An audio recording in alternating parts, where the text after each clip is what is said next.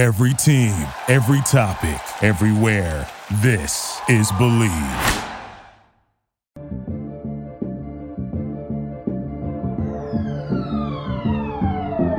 What's up, everyone, and welcome to another edition of Believe in Falcons. I am your host, Will McFadden. We've got an awesome show today. I am going to be joined later by ESPN reporter Michael Rothstein, and we really got into a lot of different topics, ranging from football to books to the Oscars.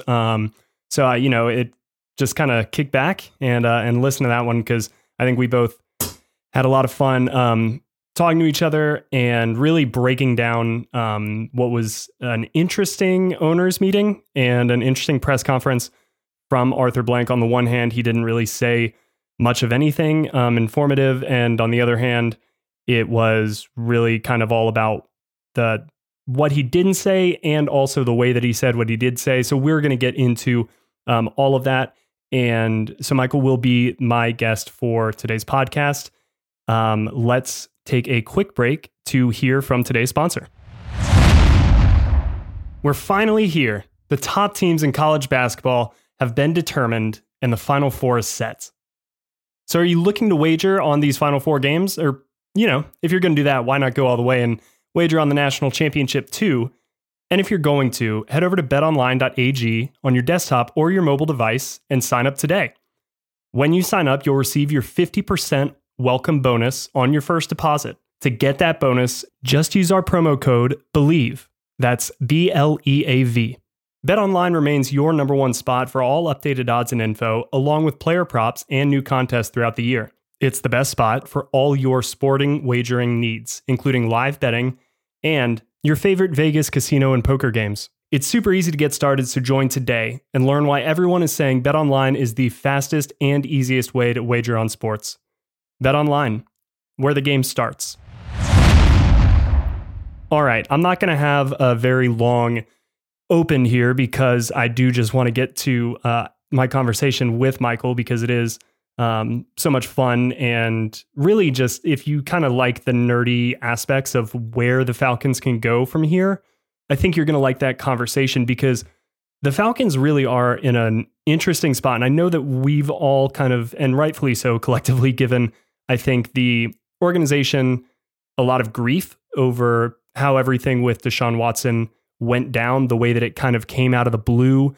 And suddenly it seemed like the Falcons were really seriously considering and pursuing Deshaun Watson, even though they still had Matt Ryan. And it seemed like they were okay, at least with going into 2022 with Matt Ryan as their quarterback. Now, Albert Breer reported on Monday that the Falcons had for like 14 months been pretty much putting a plan in place to maybe move Matt out of Atlanta, that they had been asking around in coded fashion at the NFL Combine, which is definitely a thing that teams would do at the NFL Combine, and that a fourth round pick seemed to be the consensus. So then in their talks with Indianapolis, once Matt Ryan got involved over there, seemingly he really kind of liked the coaching staff when he met with them on Saturday, a couple of Saturdays ago, and that kind of won him over, and he began to be more open to the idea of maybe not being in Atlanta and being somewhere where he's got a chance to be a little more competitive, like some of the other quarterbacks who have been his peers throughout his career. And, then maybe because of the way the Deshaun Watson stuff was handled, and because of the way that Matt Ryan was being kind of magnanimous, maybe behind the scenes, the Falcons decided to do what they could to help set Matt up in the spot where he wanted to be. Perhaps that is why they only received a third round pick in return.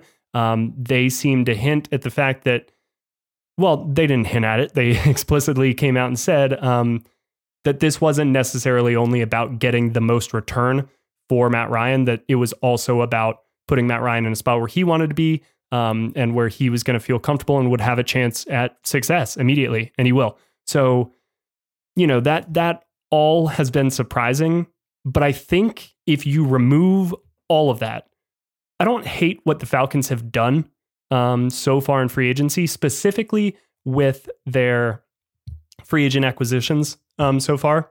I think Auden Tate and Casey Hayward, awesome.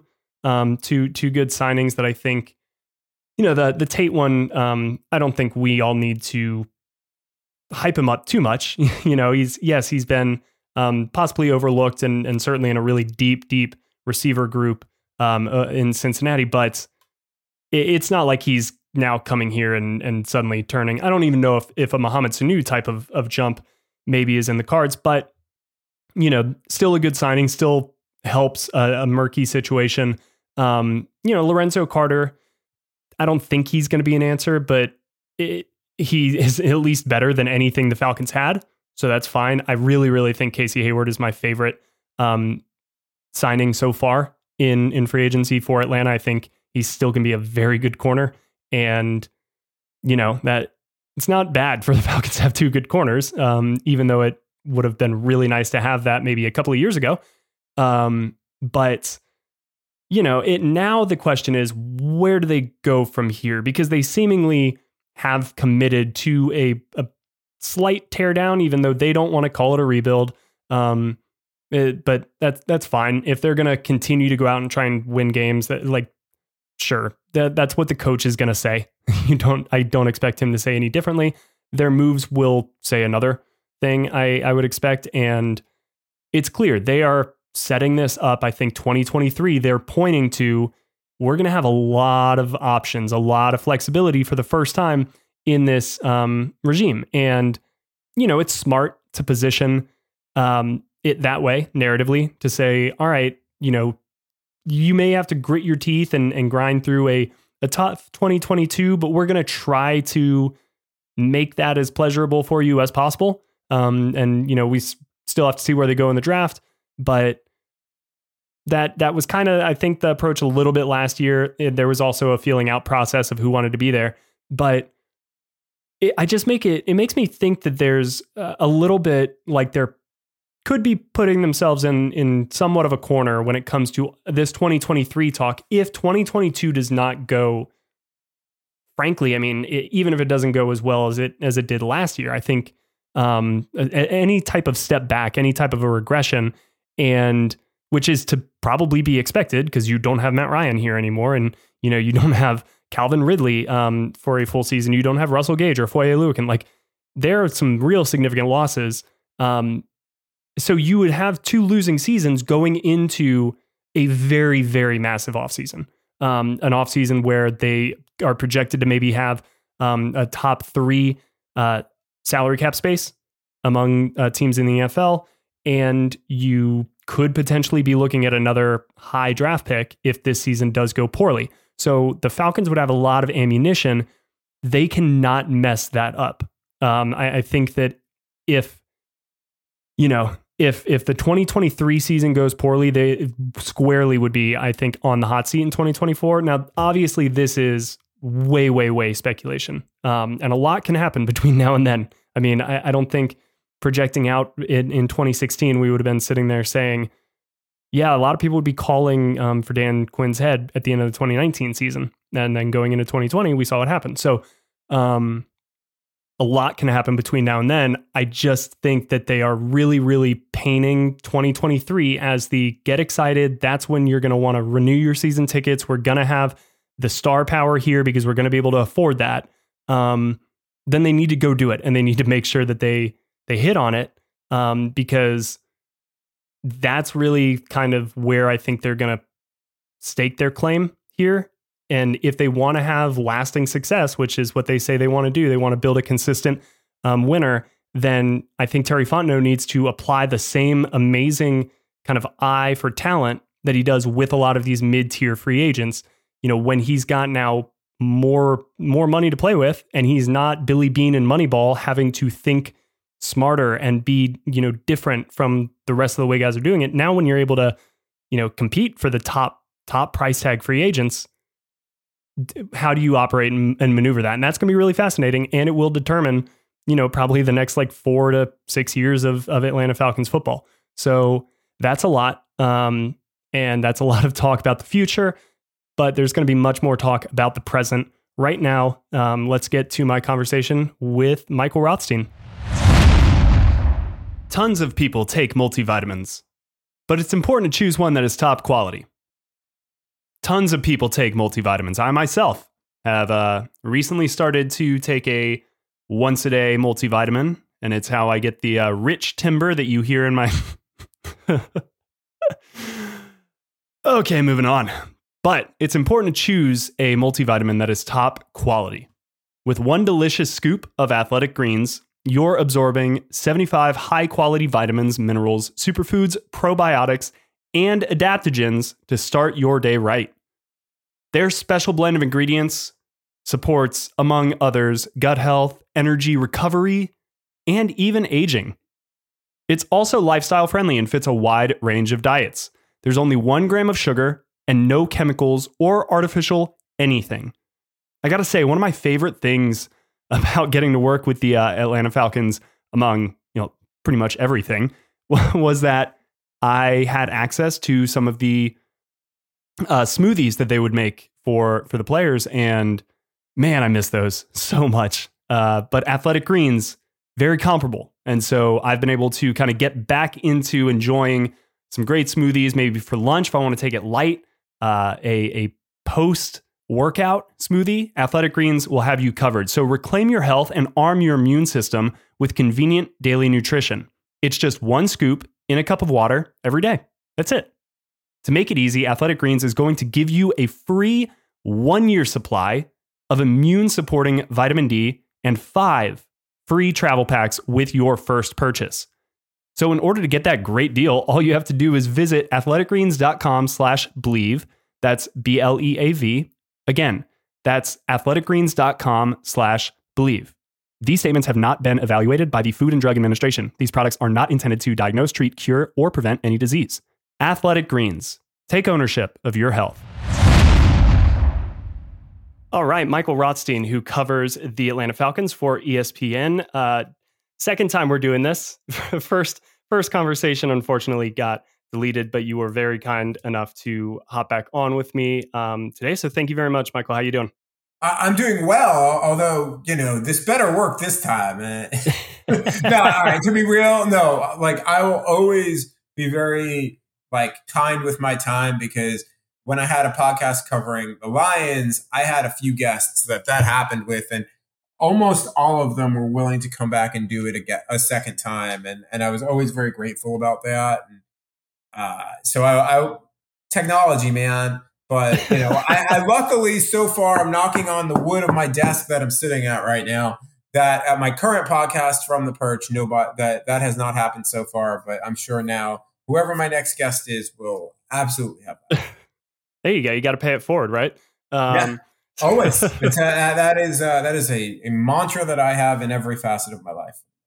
Well, much appreciated here. So it's potentially a good thing that our conversation, I guess, got delayed by a few days, because we got to hear from Arthur Blank, who weighed in from the owners meeting about the Deshaun Watson, Matt Ryan situation. We don't have to rehash everything that we talked about with that, because, it's significantly later in kind of that news cycle. But hearing from the owner about the whole situation is obviously very notable. What were your big takeaways from what Arthur Blank had to say? That the guy could enter a dance competition and probably win with his words. Yep. Seriously. I mean, it was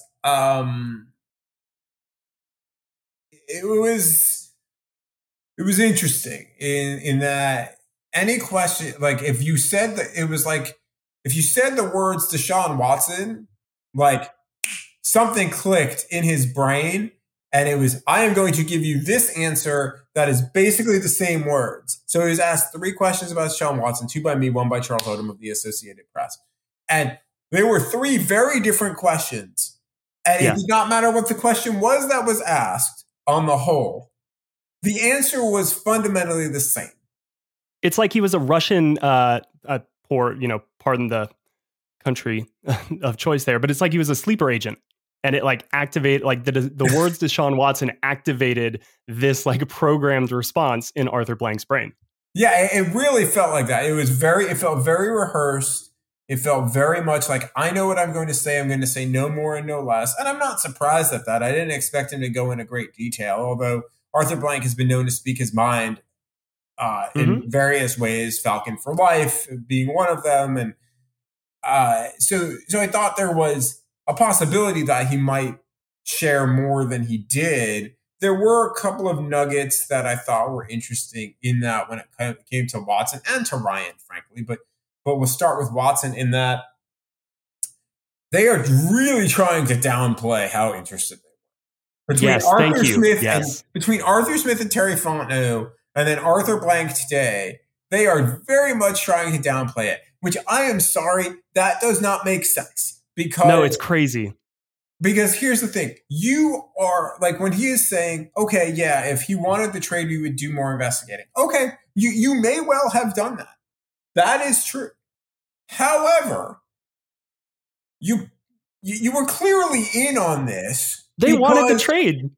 They clearly wanted it. Right, because they pushed Matt Ryan's bonus back.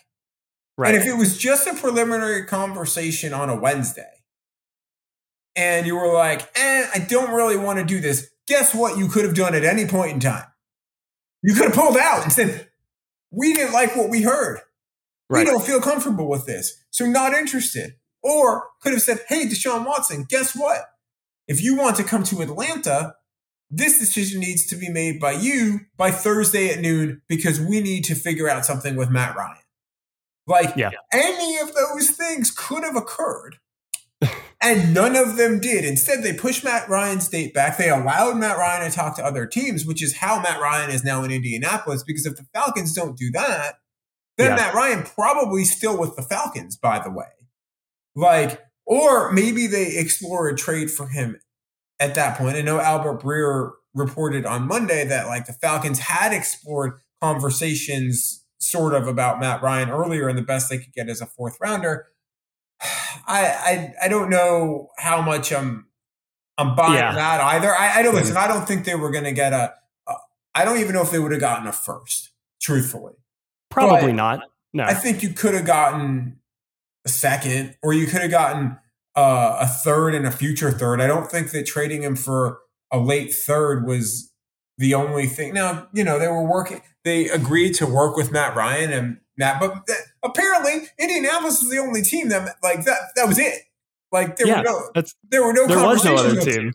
Pittsburgh or anyone. And obviously Carolina and New Orleans were going to be off the table. I think everyone would agree there, right?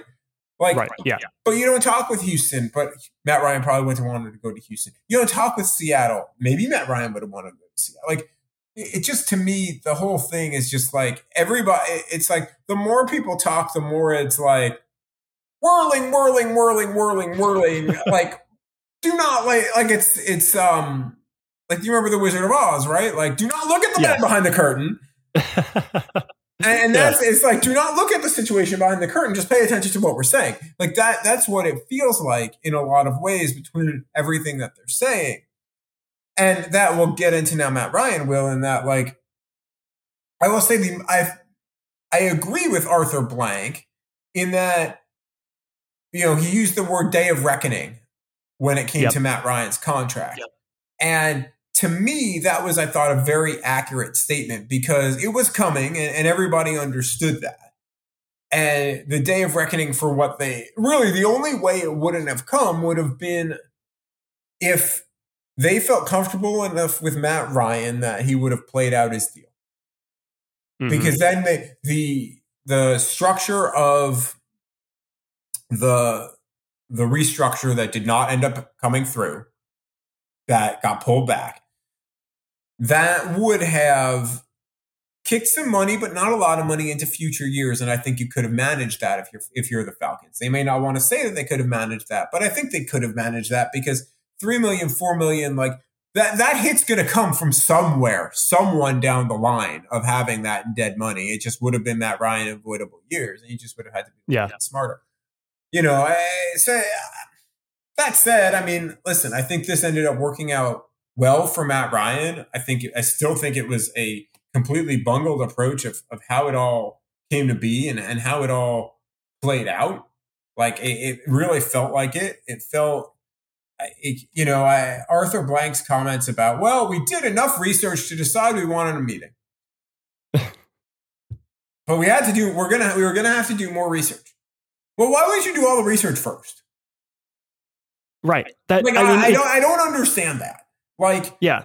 Or do more research first, and then like, because it's not like you can say, okay, we're going to make this trade, and now I need 4 days to do this. Well, that's the biggest thing. Is it seemed like from Arthur Blank's comments, it's like, did you think that you were at the beginning stages of this whole process?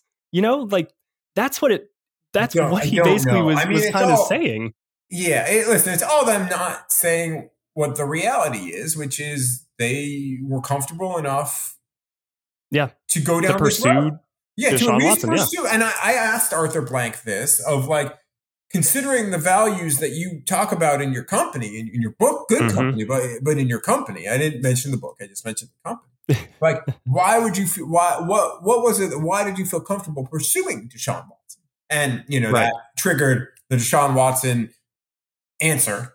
Yeah, and he mentioned that he wasn't the history with two grand juries, and that is true. He was not charged, but he still has 22 civil claims pending, and it is possible that all goes away. Yeah, 100%. But like, how do you not do your due diligence? Is my thing, right? Like, you do your due diligence, and you say, you know what, I'm okay with this. I may not agree with that, but I'm not the billionaire owner of the team, and he did drop also the I'm just a steward for the fans. Yes, he did. And it's like, all right, this was an interesting presser to drop that one in there. And I thought it was, the more I thought about it, the more I thought it was an interesting press conference that told you not much.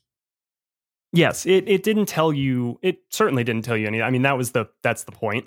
Of course, but it's it's almost weird that even in kind of dancing around it or bullshitting his way through certain answers, like he didn't even go as hard to sell it, I think, as he could. I mean, literally a quote that he gives is, "We investigated it enough. We did the level of investigation we felt was appropriate for an hour and 15-minute phone call." It's like, again, we're not in the first days of this process. They felt they had an obligation to talk to him. Yeah, it's just. I mean, you heard the presser, right? Like, yeah, like he literally said, "I felt we had an obligation to talk to Deshaun." By who? Who was obligating you to do that? Right. I mean, it just doesn't vibe. It doesn't vibe with the reports that we saw all throughout the process. People suggesting that the Falcons were rolling out the red carpet. That was tweeted that the Falcons were rolling out the red carpet for Deshaun Watson. And then now we get, hey, well, we did the investigation we felt was appropriate for an hour meet and greet phone call.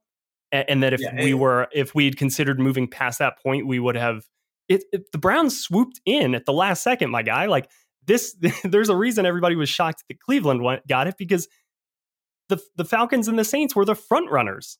So it just doesn't make sense that was. Well, I mean, listen, it could also be David Mulugheta played it perfectly from a financial standpoint, and listen, it is also entirely possible that the Browns were where he wants to go all along. I think from a pure football standpoint, the Browns make a lot of sense based off the talent that's on their roster versus the talent and situations of the other teams. Carolina's got a good defense, but like, who knows what? I mean, that team was 5-11 last year.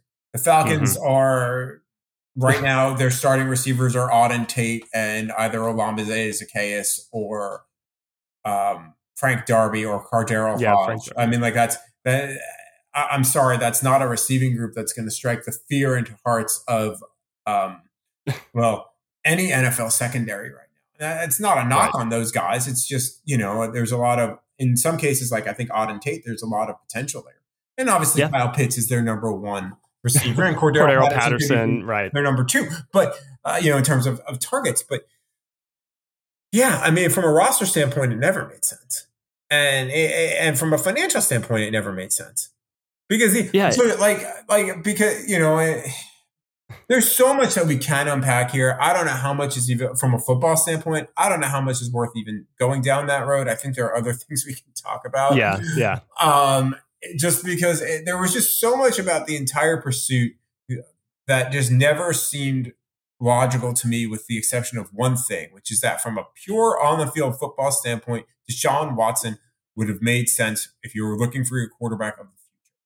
Yep. But that's taking everything else out. And with Deshaun Watson, you cannot take everything else out between the contract, the cap situation, and obviously the 22 civil suits that are still pending. Yeah. And I mean, I think that's ultimately what it comes down to. It makes sense from a football standpoint, but that can't be the only way that you're looking at this. If you're making these decisions, and that's why, the comments today weren't great. But like you said, the whole situation was just crazy. Just came out of nowhere and then ended in a really weird and head scratching way. I mean, it'd be like if, trying to think of an example off the top of my head, like if Will Smith, let's say, walked on stage at the Oscars and who's a good example? Maybe Chris Rock and slapped him. That's kind of what this felt like in terms of. I did not see that happen. I was in Puerto Rico reporting on another story at the moment.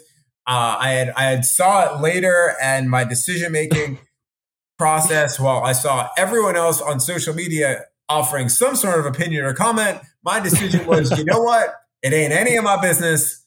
There you go. I'm just going to move on with my life. Because that is the great rule about social media that not enough people have on social media.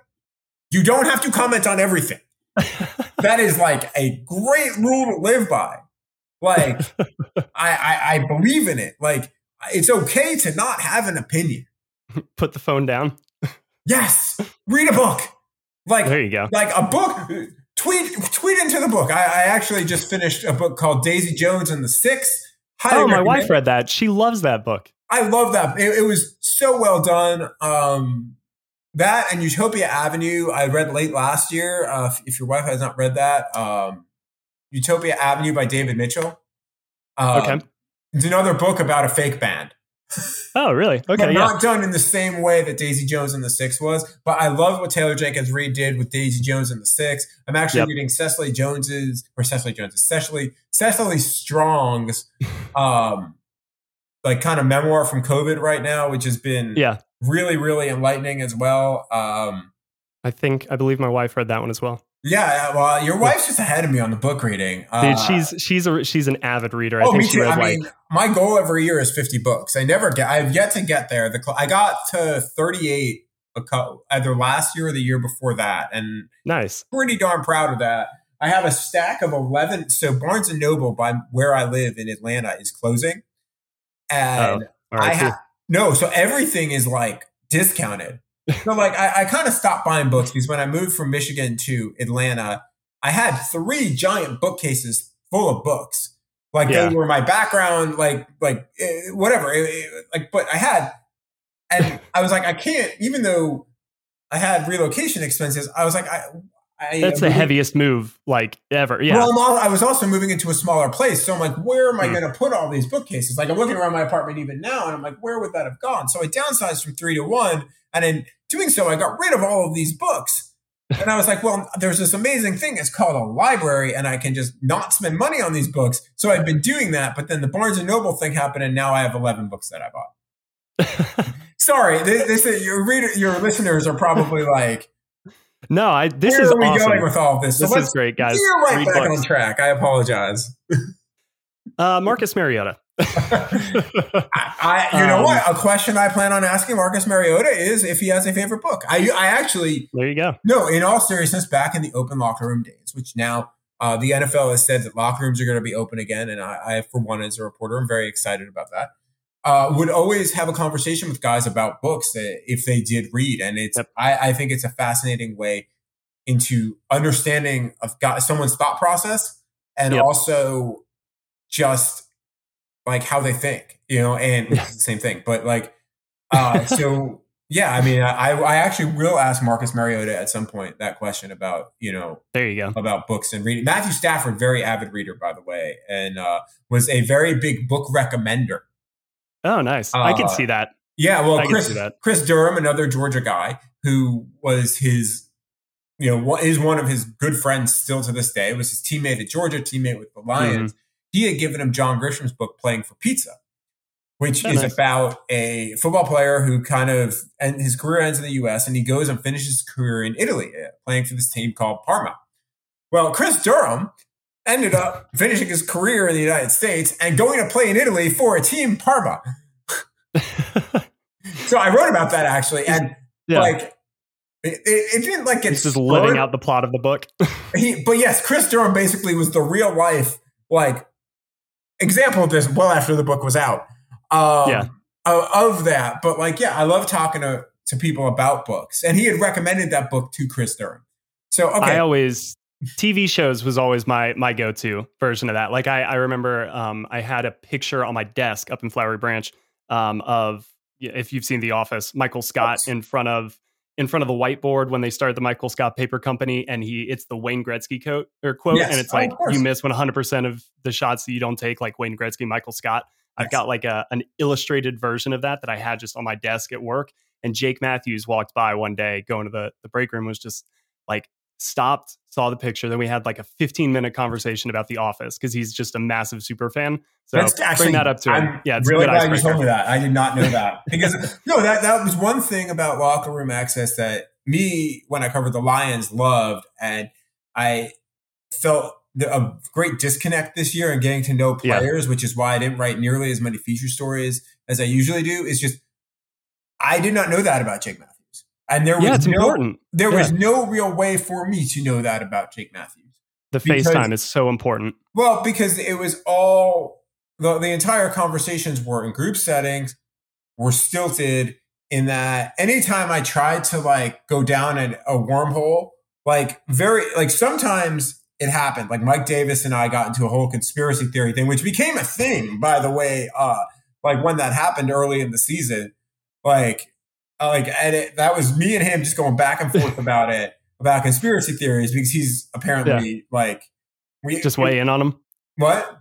Weigh in on him. I'm trying to remember what this moment was. I'm sure I saw it. He had tweeted about a couple of conspiracy theory things, and I had asked him like, "What's up with this?" And not like political stuff, but like was the moon landing real or something? Like it was like one of those. Yeah. It's like. Yeah, flat earther, like that type of deal. No, it wasn't that. I forget. but it's like one of those. Right. It was something like that. And we ended up getting it. And literally it was me and him going back and forth for 4 minutes. And like everyone else in the press corps was just kind of standing there. Like, sorry, I'm doing, but and then there are certain people in the media who only want to talk football, and you can't get that deal. So I'm very happy that locker room is coming back because it will allow me to do my job better and serve fans and readers better. But anyway, Marcus Mariota. Sorry, we totally have gone off the rails. I think it's listen, for what was out there, and with the quarterback class being what it is, I have no problem with the signing. What's the upside? Let's say it's in the top 75% of possibilities of ways that this could go. So it's not the perfect scenario, but just like, what is a good season for Marcus Mariota do you think does for this team, if anything? I mean, it may not make a difference at this point. The upside, truthfully, the upside is that Marcus Mariota, that Arthur Smith is able to do for Marcus Mariota what he did for Ryan Tannehill, because then if you do that, your quarterback situation is basically solved because Marcus Mariota is still under 30. And listen, the guy has talent. Like, he just couldn't stay healthy. He struggled with injuries at Tennessee. Then when he came back, it didn't go well. And he even said in his introductory press conference, by the time he was done in Tennessee, he was tired. He was beat up mentally and physically. So you got the sense that he needed kind of a break. And sometimes that happens for guys. Ryan Tannehill being an example. So I think that there's some interest there. And the fact that, because I asked both Marcus Mariota and Arthur Smith, well, okay, why do you think it'll work this time? Because it didn't clearly last time. He got benched, Ryan Tannehill. And they both said, listen, we're in different places now. The fact that Marcus Mariota, granted, it's an obvious chance to start, right? And that's part of it. But I think Marcus Mariota also probably realizes this is his last chance to possibly show he can be a high-end starter in the NFL or even a mid-end starter in the NFL. And he's trusting Arthur Smith with that, the guy who was part of the group that benched him. So to me, that says, okay, he clearly has some belief in in Arthur Smith, and the fact that this thing happened right away, and it was very obvious that it was going to happen the second they traded Matt Ryan. That, to me, that said, and the fact that like before the trade was even officially done, that they had reached out to him, to me, that says that, and that Arthur Smith was part of that driving that train, that Arthur Smith also believes there's something in Marcus Mariota.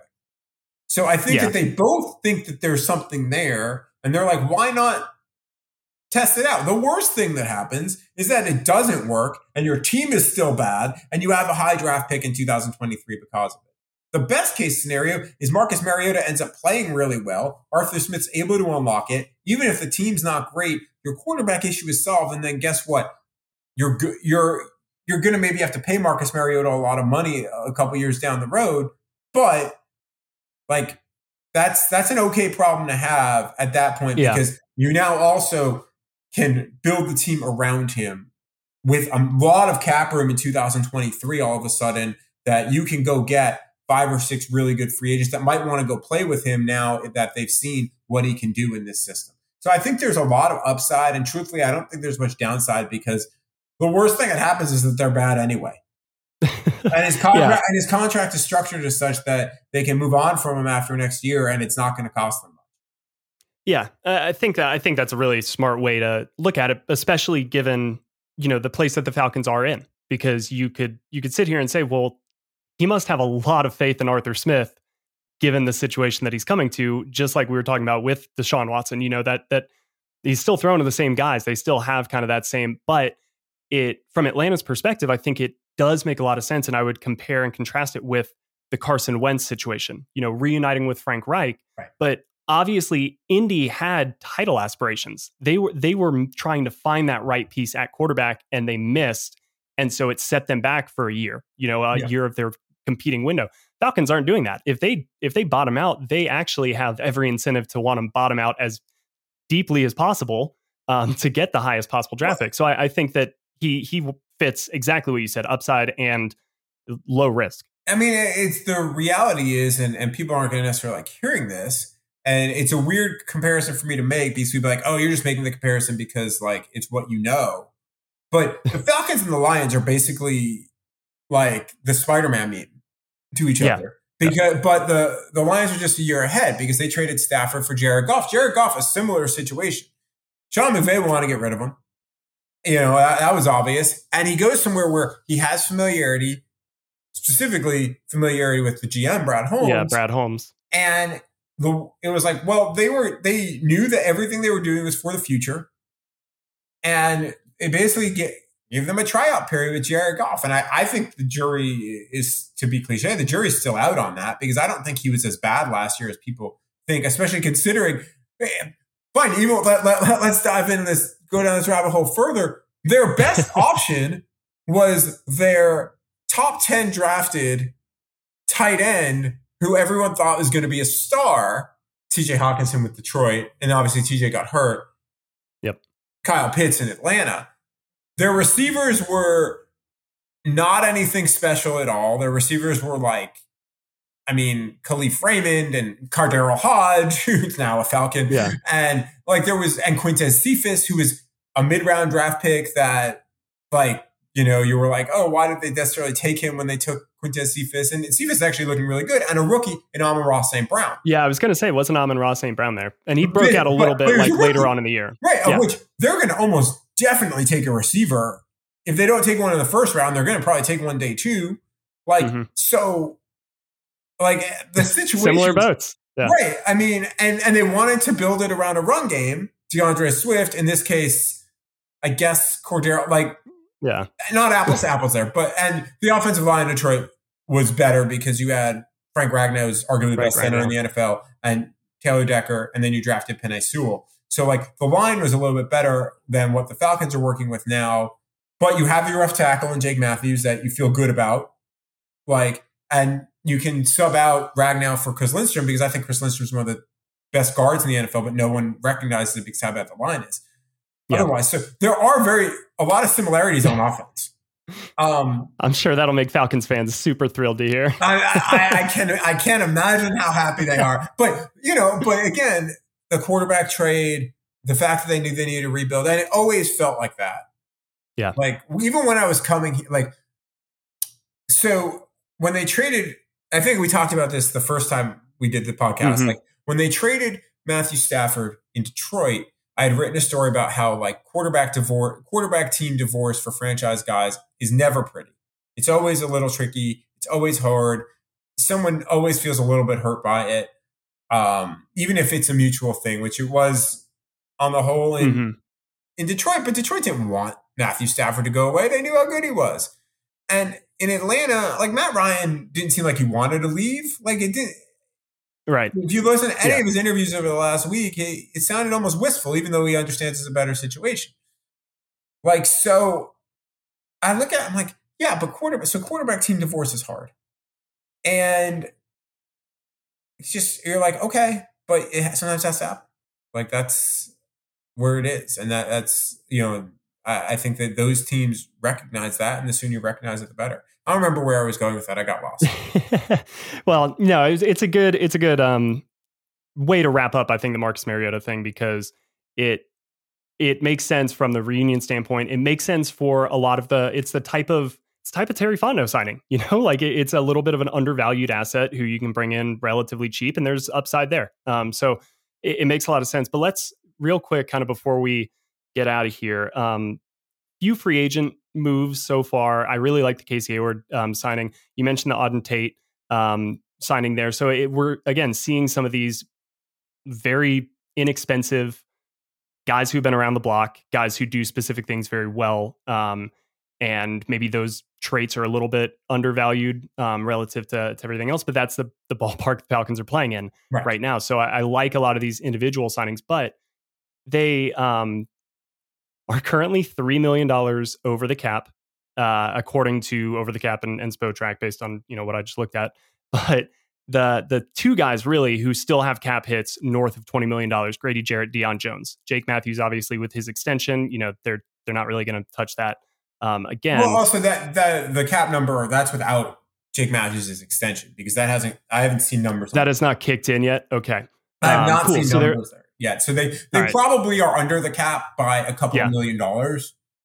But okay, at least that's based off of what I have seen. Now it could be, but in our system that we use, I have not seen. Which is probably which more. Which is Spotrac and OTC were reporting it. I would have seen it. So as well. So I have not. So I don't think that. I think that number is without the Jake Matthews extension at this point in time. Now I'd have to go back and look at what the NFLPA public salary cap number is, because if that's a vastly different number, then we know what that's in. But I haven't seen that. But you're right, Grady Jarrett. Gotcha. Sorry, I didn't mean to cut you off, but Grady Jarrett, Deion Jones, the two that are left. Deion Jones's contract is not movable this year, unless someone wants to trade for it, and it's not a contract that. And you need players at some point. And I don't think Deion's a bad player. Yes, I just don't think at that price point it's a great value. But I think Deion Jones might also end up being more valuable this year, because you can kind of put him back into that role he was in before, and where he played well and kind of somewhat earned that contract. But I mean, it's not a good contract. It's a present Thomas Dimitroff left them on the way out the door, I guess. Yeah, there are a lot of nuances to his contract, a lot of different bonuses, a lot of things like that. But so the Grady Jarrett, I am sure you saw Jeff Schultz's tweets earlier talking to Arthur Smith, kind of about Grady Jarrett. Didn't seem like it was a fully locked in possibility that he doesn't get traded, or that something it seemed as though not everything is airtight on the Grady Jarrett front.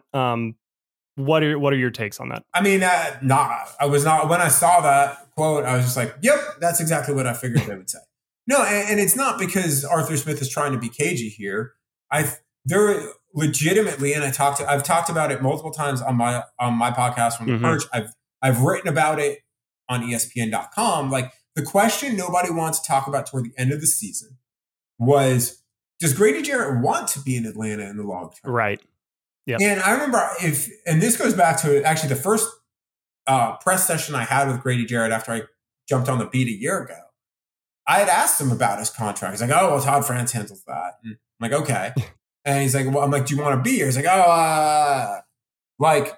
and I think the real question is, if I'm Grady Jarrett, do I want to be here? Because by the time the Falcons are any good, I'm 30, 31 years old. Right. I'm signing an extension, and sure, they might give me a lot of money, but like, I want to win. It's like Grady. I think Grady. He puts in so much work. Like at some point, you want that hard work to pay off. I get the sense Grady wants to go somewhere and win, and if it looks like it's a 2-3 year time frame, maybe Grady doesn't want to be here long term because you don't know how that's going to pan out. Also, Grady's gotten no help, and you look at the signings that have been made, and if I'm Grady Jarrett, I'm like, man, the Falcons have done him dirtier than they did Matt Ryan.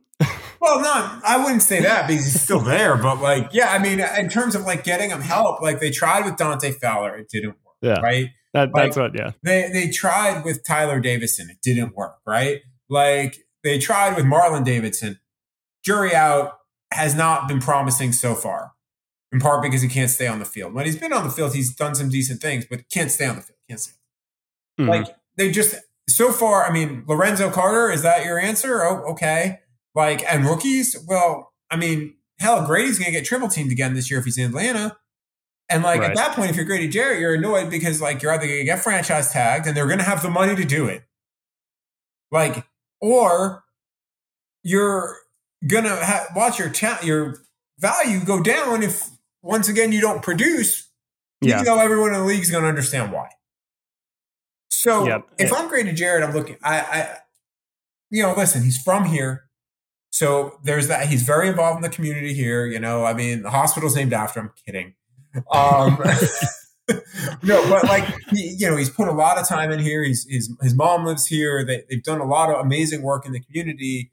Yes. But at some point, you have to wonder if you're Grady Jarrett, do you want to go somewhere else at some point in your career? And that's an honest question. And I've said all along, one of the first questions Arthur Smith and Terry Fontenot had to ask in this offseason was have an honest conversation with Grady Jarrett. Grady, do you want to be here long term?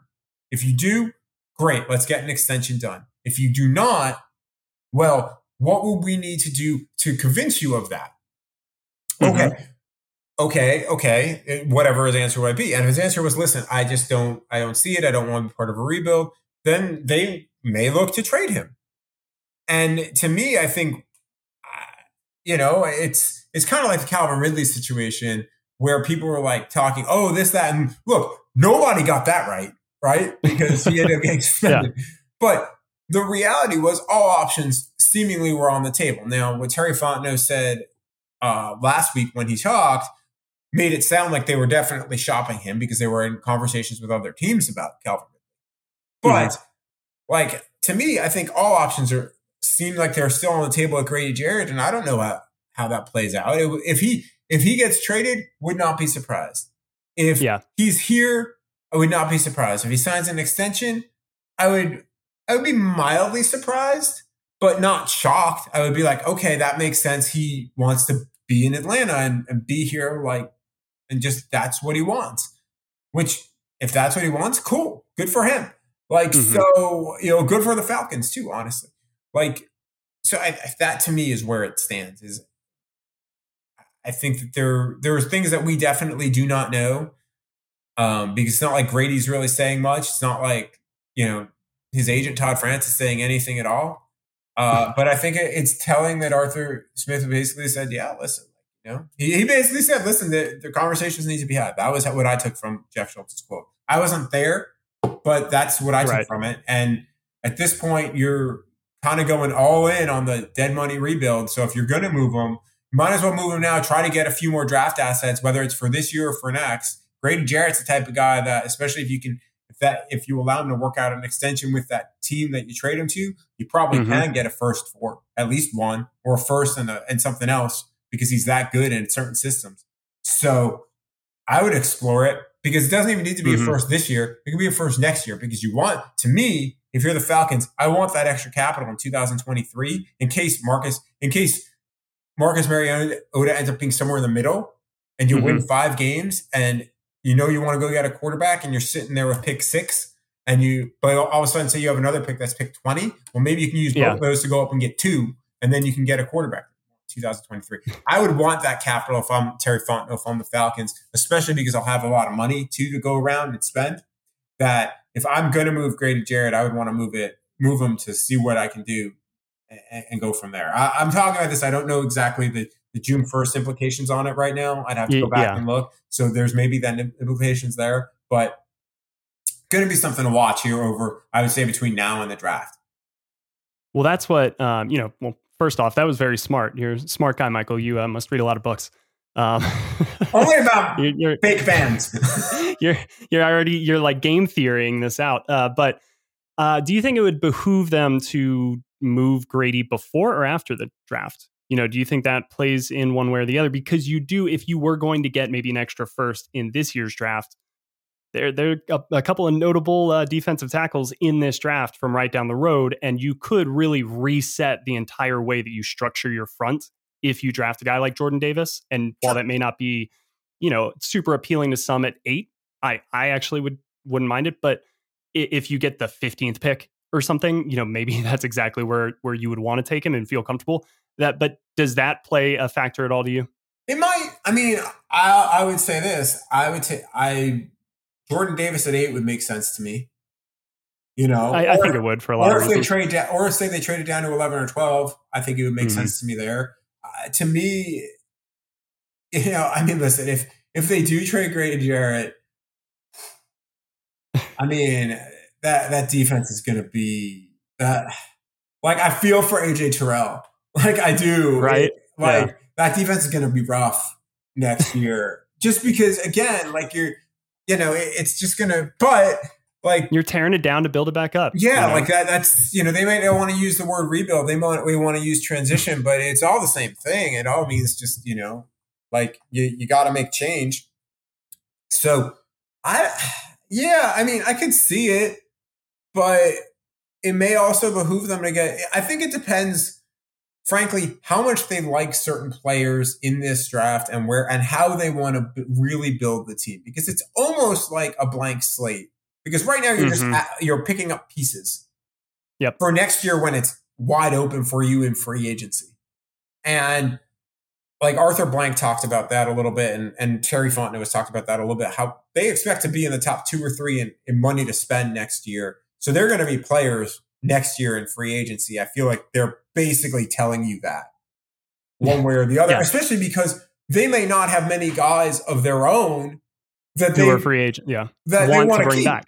Yeah. Right. So it might also be like, oh, hey, look, here's the top 10 free agents. We're going to make, $10 million offers to the first 6 or what. I'm just, whatever it is. And so they're probably now like, like you said, a big part of this puzzle is what does next year's landscape look like? Potentially, who right? Are the guys, right. And you don't know that for sure because guys can get tagged, guys can whatever. But now you also have flexibility for a trade. Mm-hmm. You can take on a big contract if you wanted to, if there's a guy that you love, right? Like that's a possibility too. So I don't know. I mean, I really don't know. I think it just depends how they want to construct their team and whether they feel the 2022 or 2023 drafts are stronger, and also what you can get for Grady Jarrett. Like, because hell, the Falcons could wait till the trade deadline, and but that's true. But at that point, you're running multiple other risks of there are no contenders that can fit his cap number at that point. He gets hurt. Yeah, there's just not a team that needs him. And then at that point, you're either losing him for nothing or you're franchise tagging him. And I guess theoretically you could tag. I think you can tag and trade. I'd have to go back and check. It's not something that's done very often in the NFL. Obviously. Yeah, it's not. But much like there was something like there was a possibility. There was a possibility when I was talking about Matt Ryan with a colleague of mine that we had discussed about a possibility, and I just didn't understand why NFL teams didn't do it. I'm blanking on what it is right now. I apologize because it was like, but it's a very common NBA thing. It's like you package resources to then trade away the contract, right? You could trade away the cap hit, but you make it's what the the Browns and the Texans kind of did with Brock Osweiler. It was the I think it was like the 3-team trade, which we just don't see, right? You know, but there was another one too. It was another thing too. I'm just blanking on it. It'll come to me at some point. This is what happens when really before yesterday, I worked every day for 3.5 weeks, and your brain is just like, you know, what the anger emoji that like has like your brain on fire, like that. Yeah, your brain exploding. It was like I have been basically a combination of that and like the Elmo fire emoji, where Elmo's just like this. You know, people can't see this because it's not video. Like this with the fire in the background. Like that was basically my life for the last 3.5 weeks. But yeah, so I don't. That's a long answer for saying I don't know if. I think it would completely depend on how Terry Fontenot and Arthur Smith want to construct their roster in terms of whether it'd be smarter to move them before June 1st or after June 1st, or before the draft or after the draft. And he may go to them and say, hey, I want to see what you do in the draft. Like, if I like what you see, hey, look, you took, say, let's, for argument's sake, Trayvon Walker or Kayvon Thibodeau fall to 8, and they take him. Mm-hmm. And then they take Kingsley Enagbare from South Carolina in the second round at 58. Yeah. But all of a sudden, oh, wow, you've given me 2 possibly awesome edge rushers. I'm okay with what you're doing now. Like, right. Like, we're building through the line. We just don't know what Grady has told them or hasn't told them. And that, until we know that, it's going to be next to impossible to really dive in and figure it out. So he could be just the latest in what is now a long line of Falcon star players, kind of going through a interesting little period of, you know, will they stay, will they go, what's going to happen? So that's fun. Yeah, some have been more protracted than others, though. I mean, Matt Ryan was pretty quick. Julio Jones was like a 6-week odyssey. Calvin's still going.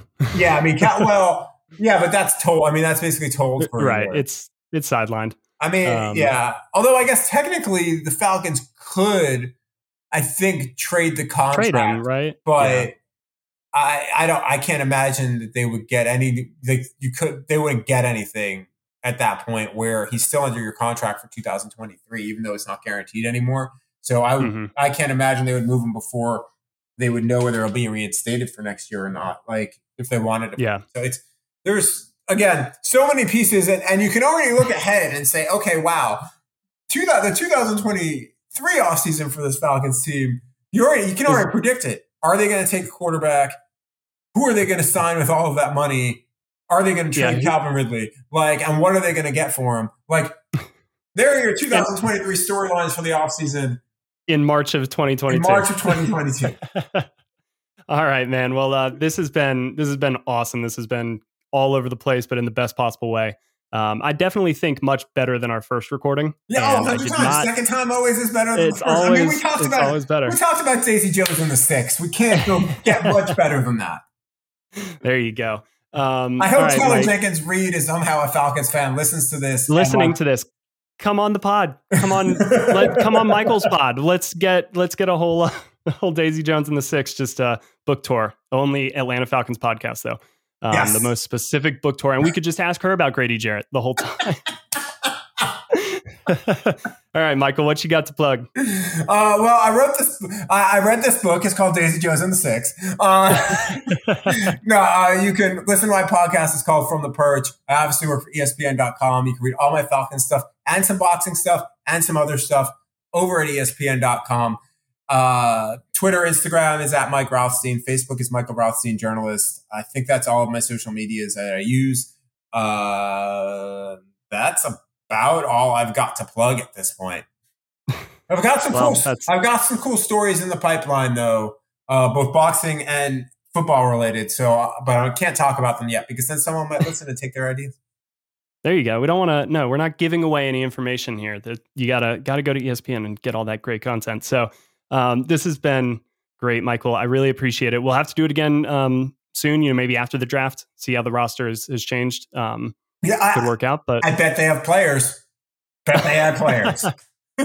I'll bet they get players. Oh my God. Thank God for that. That'll be nice to actually have people that we are excited to talk about. But this is great. Thank you so much, man. No problem. I hope you guys enjoyed that conversation. I thought it was great. It's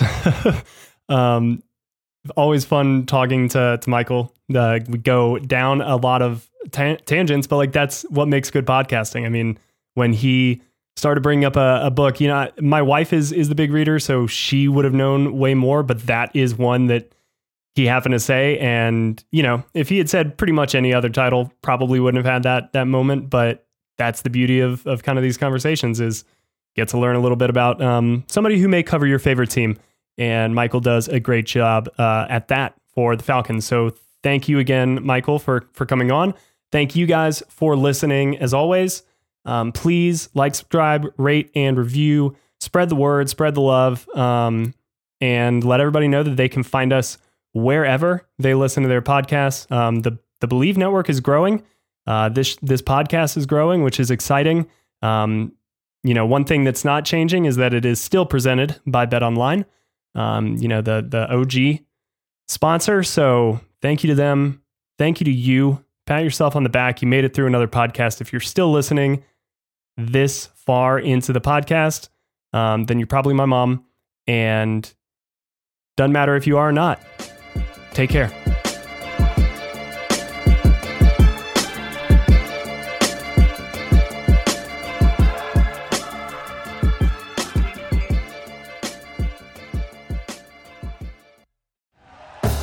Thank you for listening to Believe. You can show support to your host by subscribing to the show and giving us a 5-star rating on your preferred platform. Check us out at Believe.com and search for BLEAV on YouTube.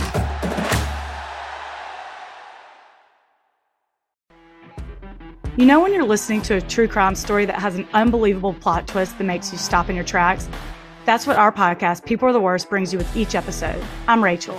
And I'm Rebecca. We're identical twins who love true crime cases that make you say, didn't see that coming, and we hate the people responsible for them. Listen to People Are the Worst now on Apple, Spotify, or wherever you get your podcasts.